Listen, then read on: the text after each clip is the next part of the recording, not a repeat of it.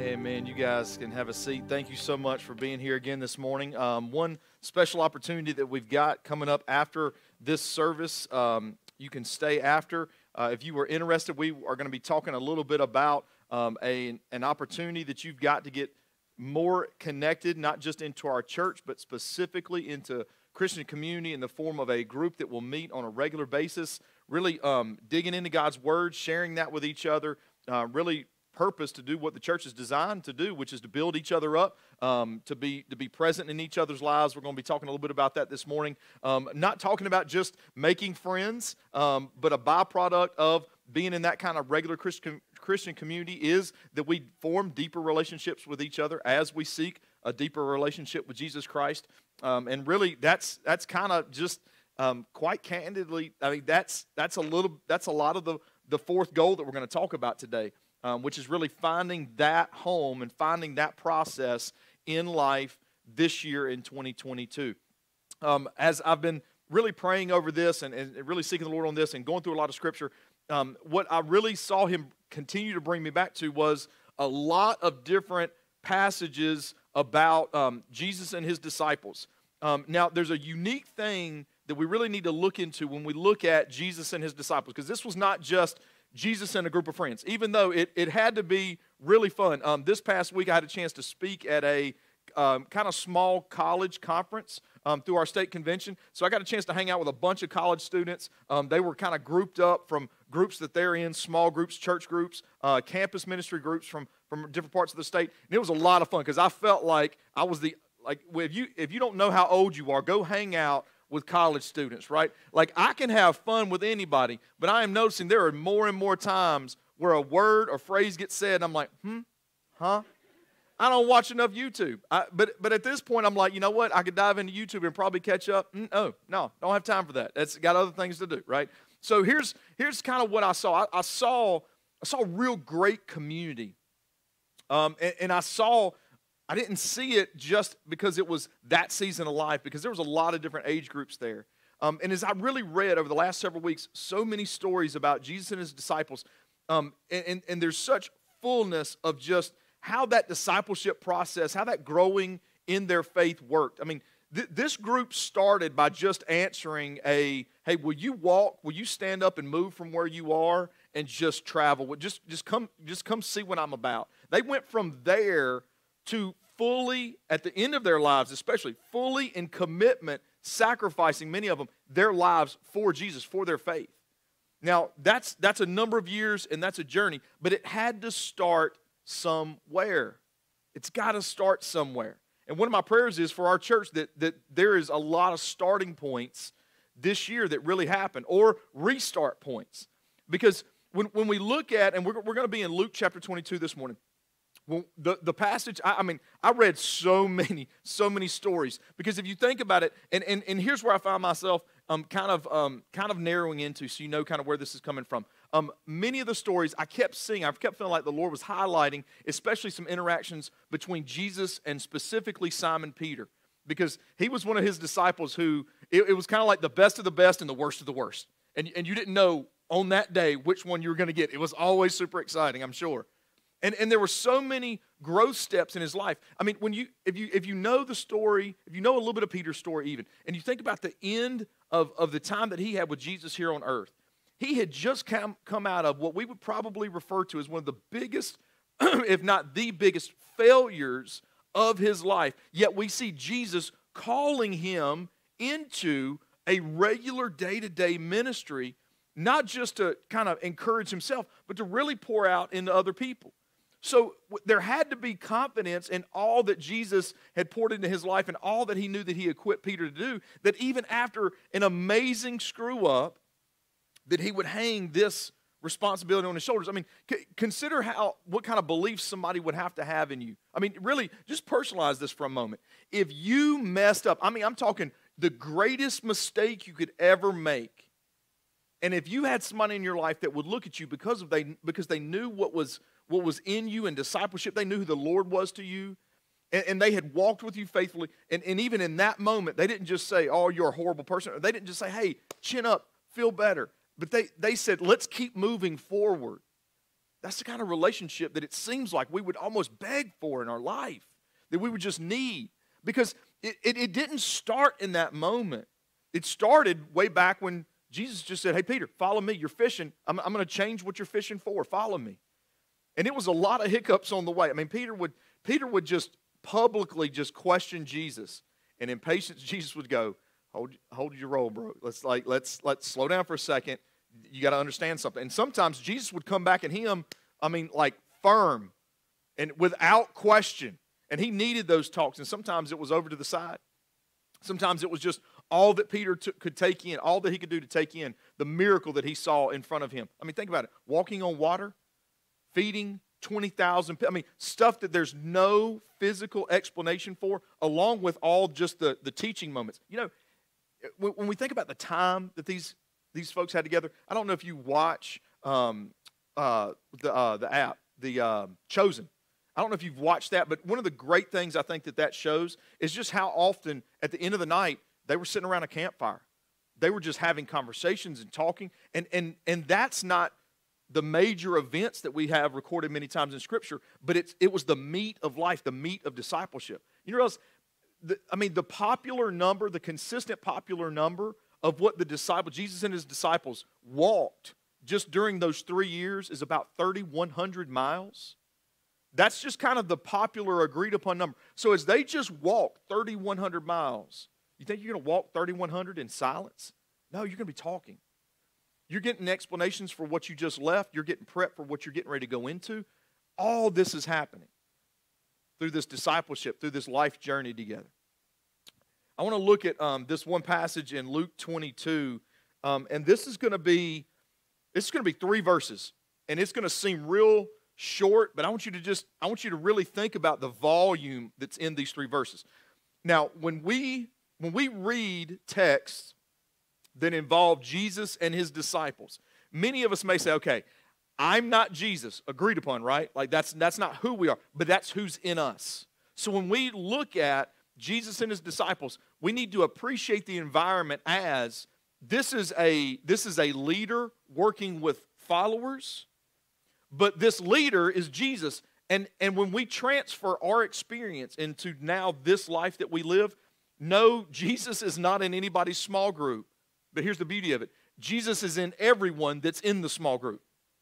Right? So what we have here is we have the potential for the Jesus voice and presence, but we also have the potential, the reality of all those that are present and what comes in with life and the struggles and the victories and all that stuff that we even started really thinking about last week. Now, I want to start in verse 31, but then we're going to skip over 32 for a purpose, and then we'll come back to it. This is all right. So this is the Lord's. This is the Last Supper. This is at the moment that Jesus is coming to the disciples, and he's inviting them into this moment of really taking in the understanding of what his sacrifice is getting ready to look like. They don't get it. They don't get it. Poor guys, right? And these guys, they're young. They're college and young adults. That's the age of these guys that are in this room. And Jesus is even in these moments at this supper trying to explain to them really key understandings. The passage that's immediately before this, he says to them basically this. He said, think about who is normally greater in your minds, the person that's sitting at the table eating or those that are serving the people at the table. Of course, their minds went right to, well, the people that are sitting at the table, they're being served. Jesus says, yeah, but check this out. Do you see in this process that you're the ones at the table? I'm actually the one that's serving you.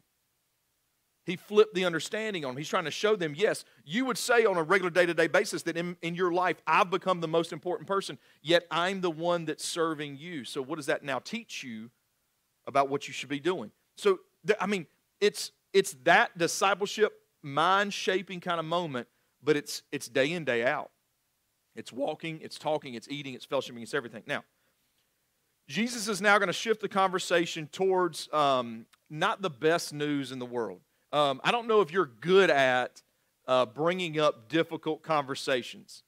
My philosophy is just cannonball right into them, right? Like you can, yes, I appreciate setting up the room, but sometimes if we take way too long to just set the table for a tough conversation. If here's what I find that's so helpful in my life. If I'm getting ready to be talked to by someone that I know loves the Lord and loves me, I'm at a spiritual healthy place if it's, okay, that's all the place settings that we need. And we can now talk about what's really going on. Jesus says in verse 31, Simon, Simon, look out. Satan has asked to sift you like wheat. Now, in the Greek, this particular you is plural. So the understanding would be is that Jesus, for a specific reason, is now talking to Peter, but he's including everybody else at the table. Now, this doesn't refer just to the hardness of Judas's heart, where he's already betrayed Christ. This is something that's getting ready to happen to all the other ones.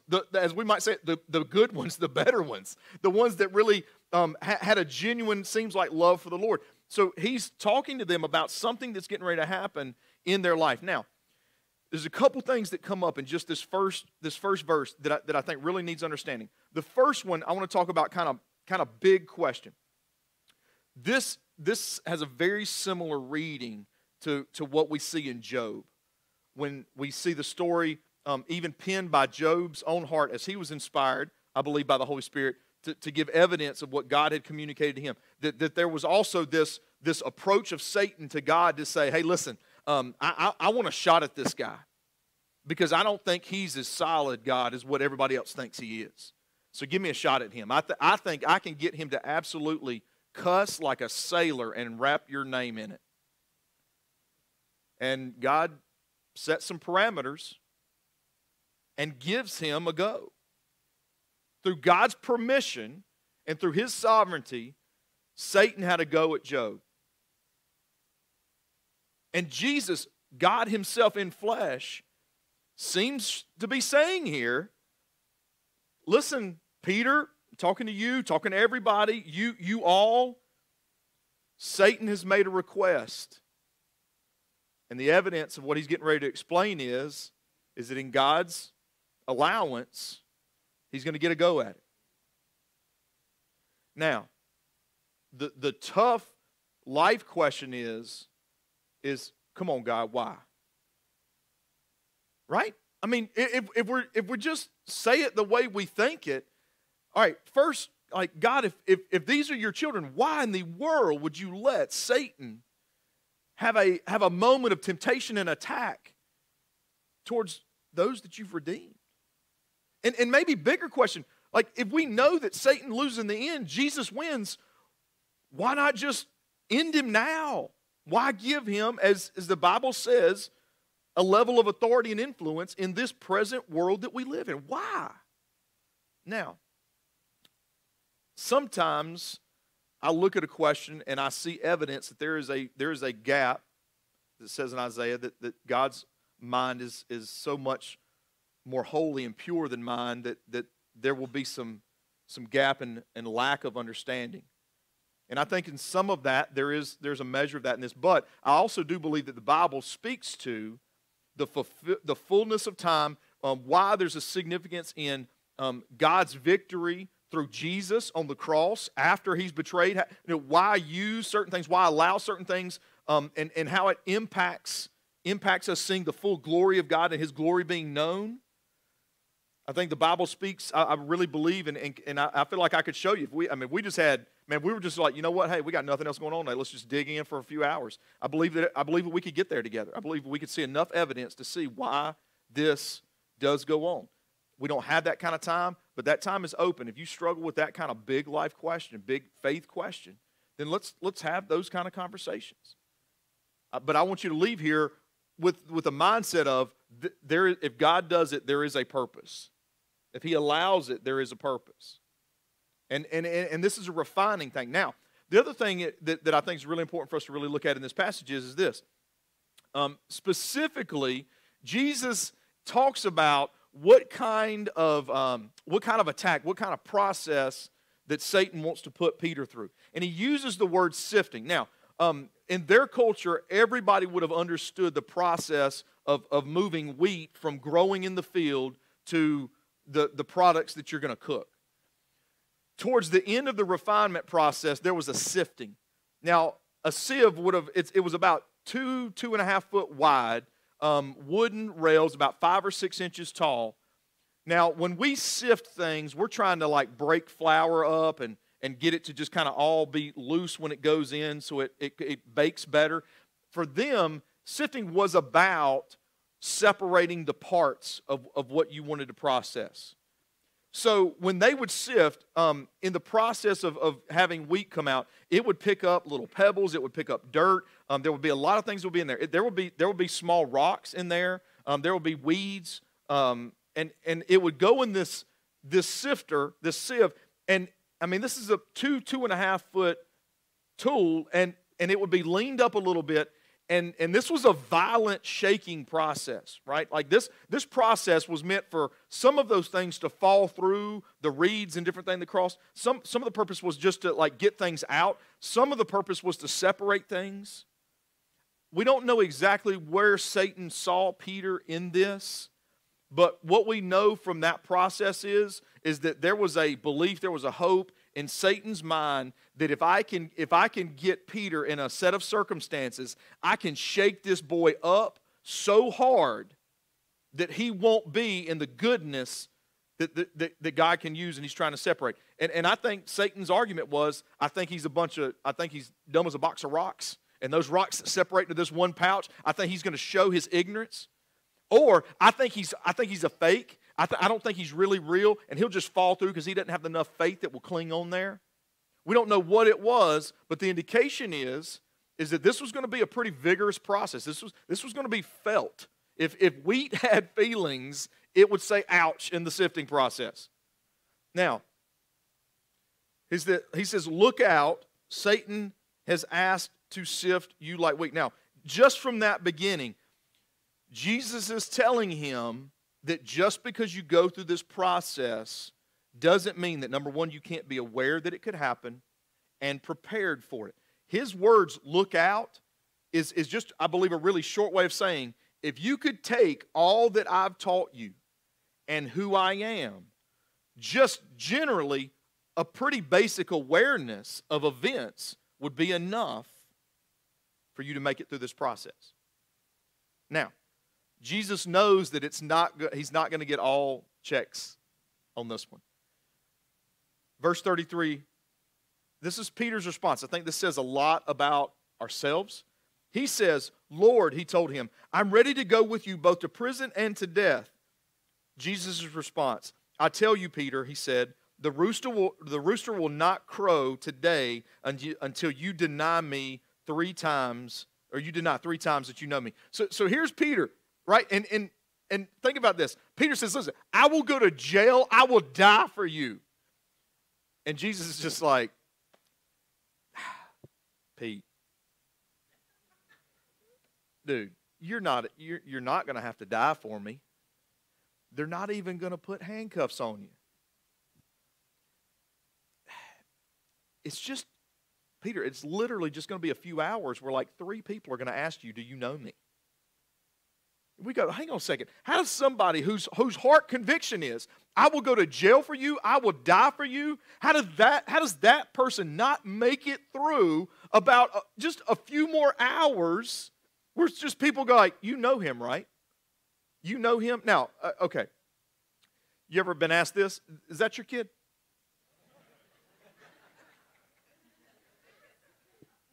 Even on that question, some of us are like, no, I've got, like me, I've got 3 daughters, right? Like I just sidestep. I'm just trying, smoke and mirrors, like, right? Just poof, just like get away from it all.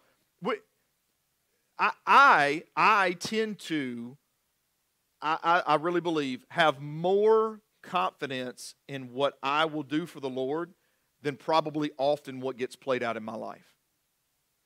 And you say, well, hang on a second. So how do we really gauge the Scripture? Consider the measure of difference.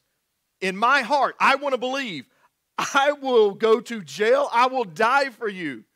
And so many times the circumstances of my life are really just about identifying with Christ in my conversations, in the way I parent, the way I lead, the way I do whatever, the way I work myself through the self-checkout at a grocery store. Do you know Jesus? Does it show that stuff? And I want to think, man, like I'm here for the big moments. And really, the struggle so many times for us is the ordinary life. And that's what Jesus tells Peter. Now, I want to look at, though, how he sets Peter up, not just for the moment, but really, really long term, prior to even telling him exactly what happens. And it is exact. You want to know, all right, like, how can we really call God just a good father? Well, and being God, Jesus tells one of his followers exactly what's going to happen before it happens, and doggone if it doesn't happen. Does that not sound like parenting? Yeah, it's exactly like it. Okay, so verse 32. After Jesus tells him that Satan has made a request, and the indication is this is going to be granted by the Lord, and there's a purpose for this, Satan has gone to God to want to shake Peter up. Jesus, how does Jesus serve Peter? He does the same thing, but consider the difference of the effect. And when we look at, okay, in our lives, Lord, the difficult circumstances, what is the weight of that against, and we talked a lot about this kind of thought process in Grace That Is Greater. What is the difference between the weight of the difficulty in my life and the weight of what you can do? I mean, Jesus gives us a really simple explanation. Satan got a yes because he wants to shake you up. But I have prayed for you that your faith may not fail. Now, we may say, hang on a second. He denied him, but did his life end? Was he never a Jesus follower again? His faith may not have been in the moment all that it could be, but it was at least through the power of Jesus what it needed to be in the rebound process. Now, I don't believe that what Jesus wants for us is for it to be a series of mistakes in life, only to come back and go, I'll do better next time. I believe Jesus wants us to confess him in the moment, always. But man, praise the Lord, even when we don't come through in that moment, I have not lost all my faith in Jesus because he's the one that gave it to me. I mean, if Peter totally fell away based on what Jesus says in the four Gospels, then Jesus would be no good at what he did for 3 years. So he said, but I have prayed for you that your faith may not fail, and you. Now, at this point, he shifts it, right? He shifts it from public, plural, you, to singular, you, Simon Peter. Right? Now, this is a hard shift. You know what a hard shift is, right? Just curious. Who in here knows how to drive a straight drive? Okay, we got enough. Just in case we get a truck stuck in something out here, a tractor. We got enough people. We're good. We are in Brown Summit. I forgot myself. This is a hard shift because the way he says this is now going to single out Peter. Now, remember, this is prior to Peter, you, singular, are going to deny me 3 times before the rooster crows. Like it's going to sound off right. This is still really calling him out in a preparation moment. He says, and you, when you have turned back. Wow. Jesus has not told him about his future denial yet. But how intimately does he know his life?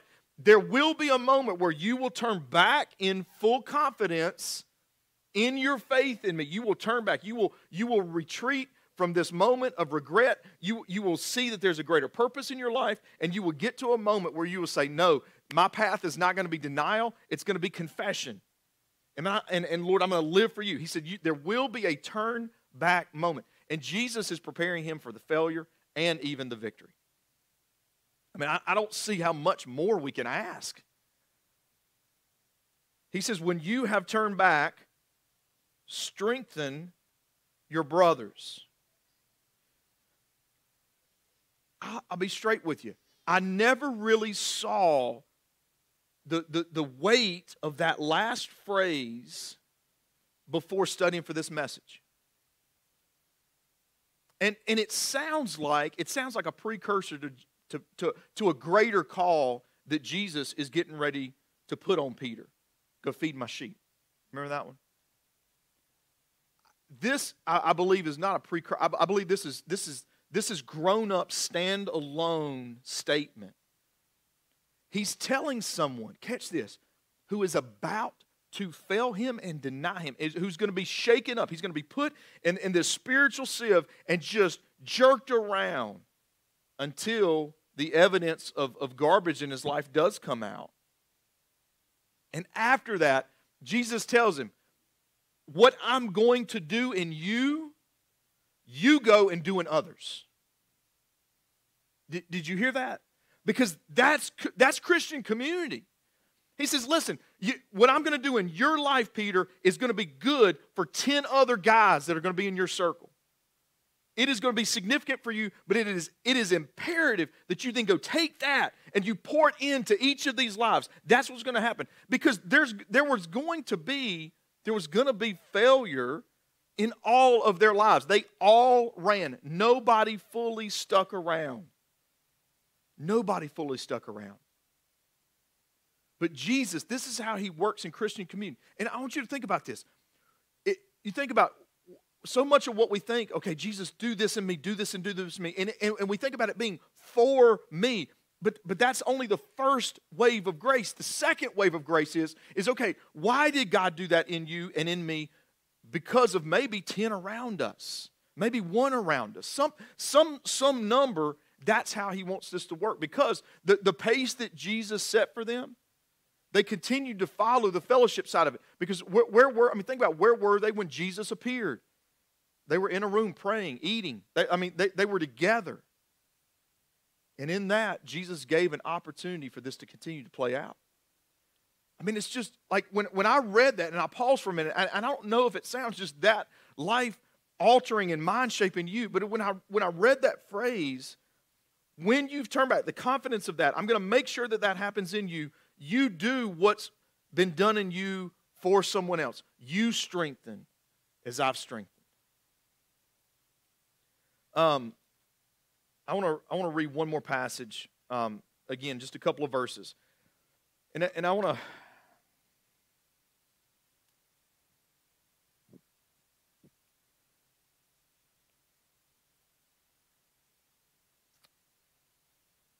Man, sometimes, some Sundays I just get very aware of how messed up I am, and very appreciative that I get to preach the Word of God.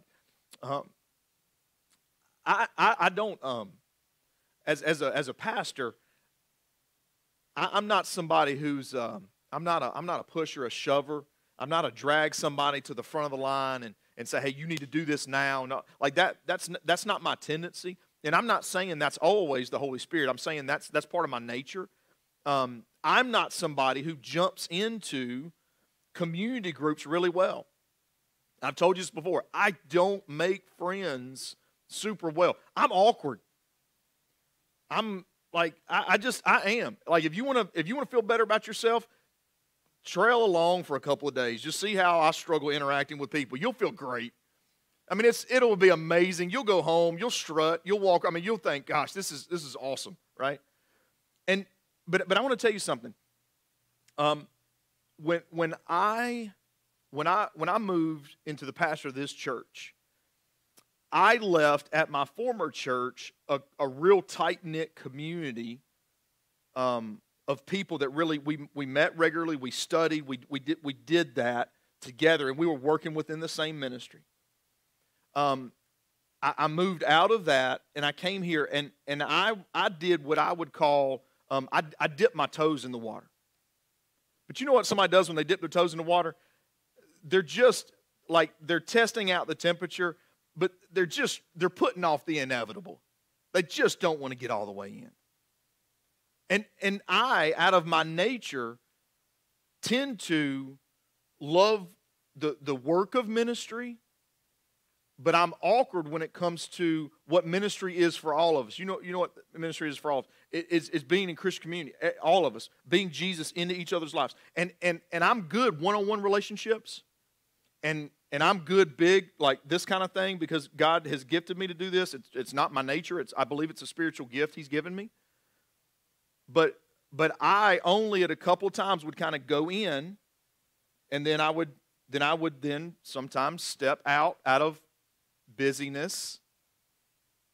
And I'm not telling you just as a pastor how I may have failed you. I'm telling you how I've failed myself in my own Christian walk.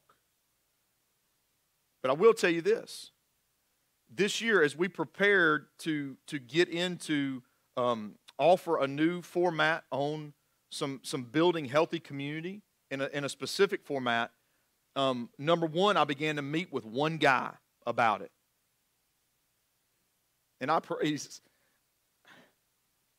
the Lord for that one friendship. Because that one friendship, even this past week, was an opportunity to share something and then be challenged by a brother in Christ over it. But it wasn't just that one conversation. That then led to us beginning to meet, and not with a perfect plan in mind, but just began to meet with a group of people and sit around. And it is, and I was reminded, life-changing. And there's a million different ways you can do it. A million different ways.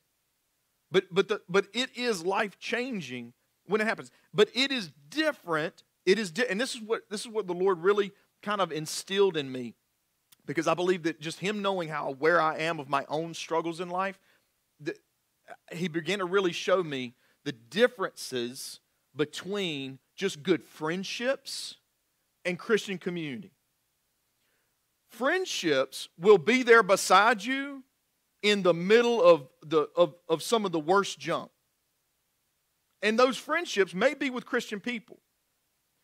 But I have found in my life there are friendships that tend to jump into agreement first instead of walking in consistent challenge.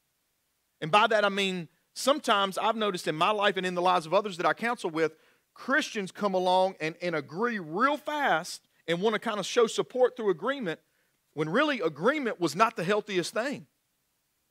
It should have been a challenge from a brother or sister to go, hey, we need to get rooted in the cornerstone of Jesus Christ about how we think about this and how we see this situation.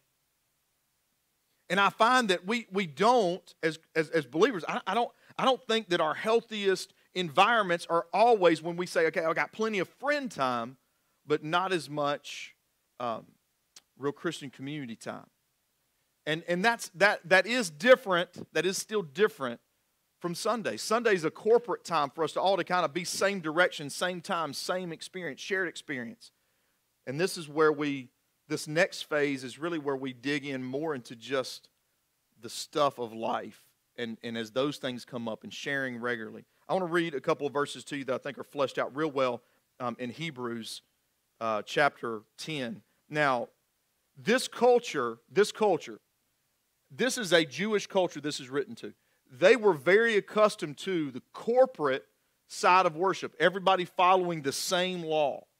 But with Jesus, they had to really grow in their understanding that they didn't just go listen to a priest, but they were a priest. They were Jesus in them, and they were equipped to be able to take God's word and share it with other people. This is such good insight for how we can see Christian community. It says, and let us watch out for one another to provoke love and good works, not neglecting to gather together as some are in the habit of doing, but encouraging each other, and all the more as you see the day approaching. And listen, I mean, just think about the segments of this verse. To watch out, but not just to look out, not just to warn someone, but provoke them towards the goodness of what God wants them to do. Now, when we see good works, sometimes we maybe shortchange just a simple, easy to understand phrase, and we rob it of its deep meaning. Good works can be, well, watching out and good works can be as regular as, hey, listen, before you go talk to the person that you've just been talking about, let's talk about how communication should happen if it's guided by the Holy Spirit. I want you to watch out for some things because of what I've heard you say. So as you go have that conversation, now let's pray together over it. Let's talk about what it should be. And let's really seek the Lord on this together. And then following up with that person after that kind of conversation. Like, it can be as regular as that, or it could be as significant as something that's really a major life change. Job, family, relationship, finances, all that kind of stuff. It's not either or, it's all. It's all of it. And as that passage continues on, it says, and not neglecting to gather together as some are in the habit of doing. So there's habit on both sides. Anybody in here ever fell out of the habit of church? Just church in general. I'm talking services, regular, just honest. Yeah. Remember how easy that was?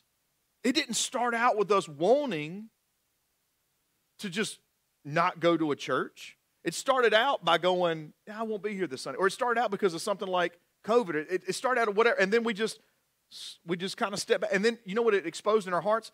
Well, we started scratching our heads going, well, maybe I wasn't as committed originally as I thought I was.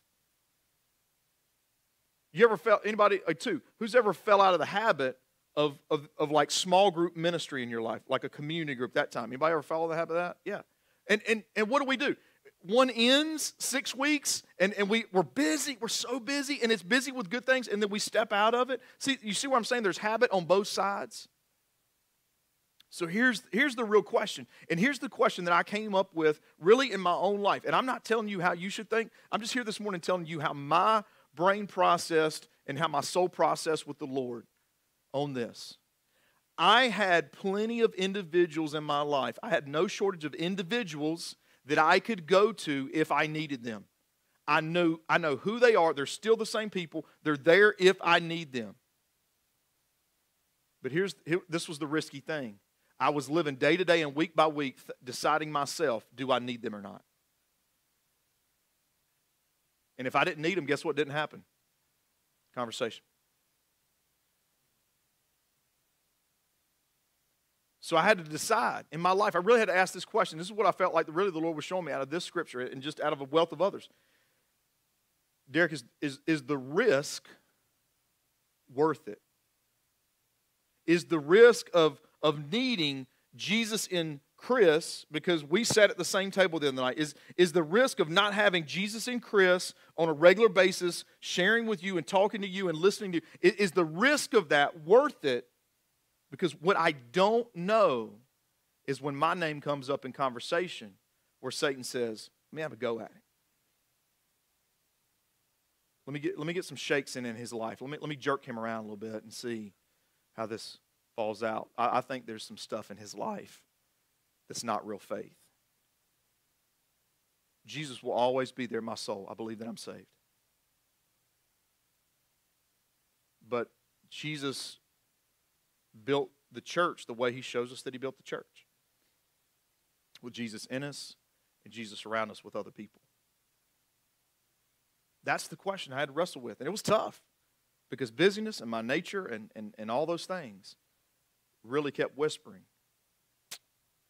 pull back, you're good. But you know what I heard in my head several times? I'll be straight with you. Man, you're a pastor. You're in it every day.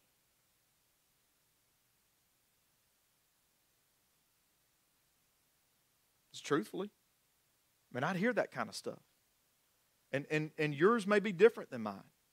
But the call that Jesus puts on us is all the same. It's all the same.